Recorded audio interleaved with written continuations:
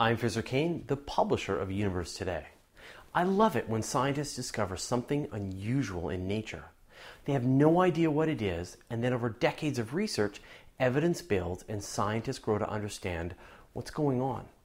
My favorite example, quasars. Astronomers first knew they had a mystery on their hands in the 1960s when they turned the first radio telescopes to the sky.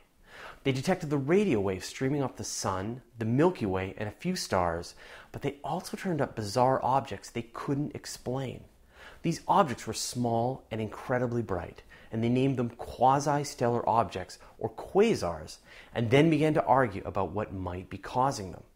The first was found to be moving away at more than a third the speed of light. But was it really? Maybe we're seeing the distortion of gravity from a black hole, or could it be the white hole end of a wormhole? And if it really was that fast, then it was really, really far, 4 billion light years away, and generating as much energy as an entire galaxy with 100 billion stars. What could do this?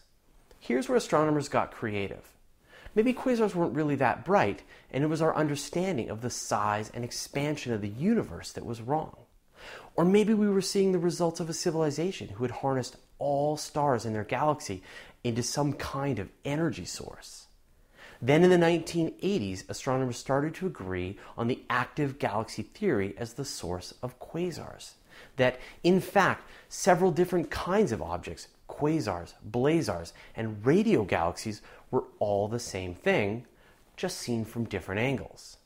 And that some mechanism was causing galaxies to blast out jets of radiation from their cores. But what was that mechanism? We now know that all galaxies have supermassive black holes at their centers, some billions of times the mass of the sun. When material gets too close, it forms an accretion disk around the black hole. It heats up to millions of degrees, blasting out an enormous amount of radiation. The magnetic environment around the black hole forms twin jets of material which flow out into space for millions of light years. This is an AGN, an active galactic nucleus. When the jets are perpendicular to our own view, we see a radio galaxy. If they're at an angle, we see a quasar. And when we're staring right down the barrel of the jet, that's a blazar. It's the same object seen from 3 different perspectives. Supermassive black holes aren't always feeding. If a black hole runs out of food, the jets run out of power and shut down, right up until something else gets too close and the whole system starts up again. The Milky Way has a supermassive black hole at its center, but it's all out of food. It doesn't have an active galactic nucleus, and so we don't appear as a quasar to some distant galaxy. We may have in the past and may again in the future.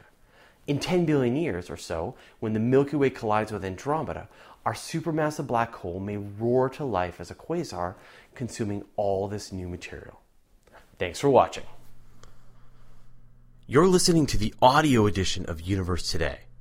You can send us an email at info@universetoday.com, follow us on Twitter, Google+, or Facebook, and you can see the video version of everything on our YouTube channel.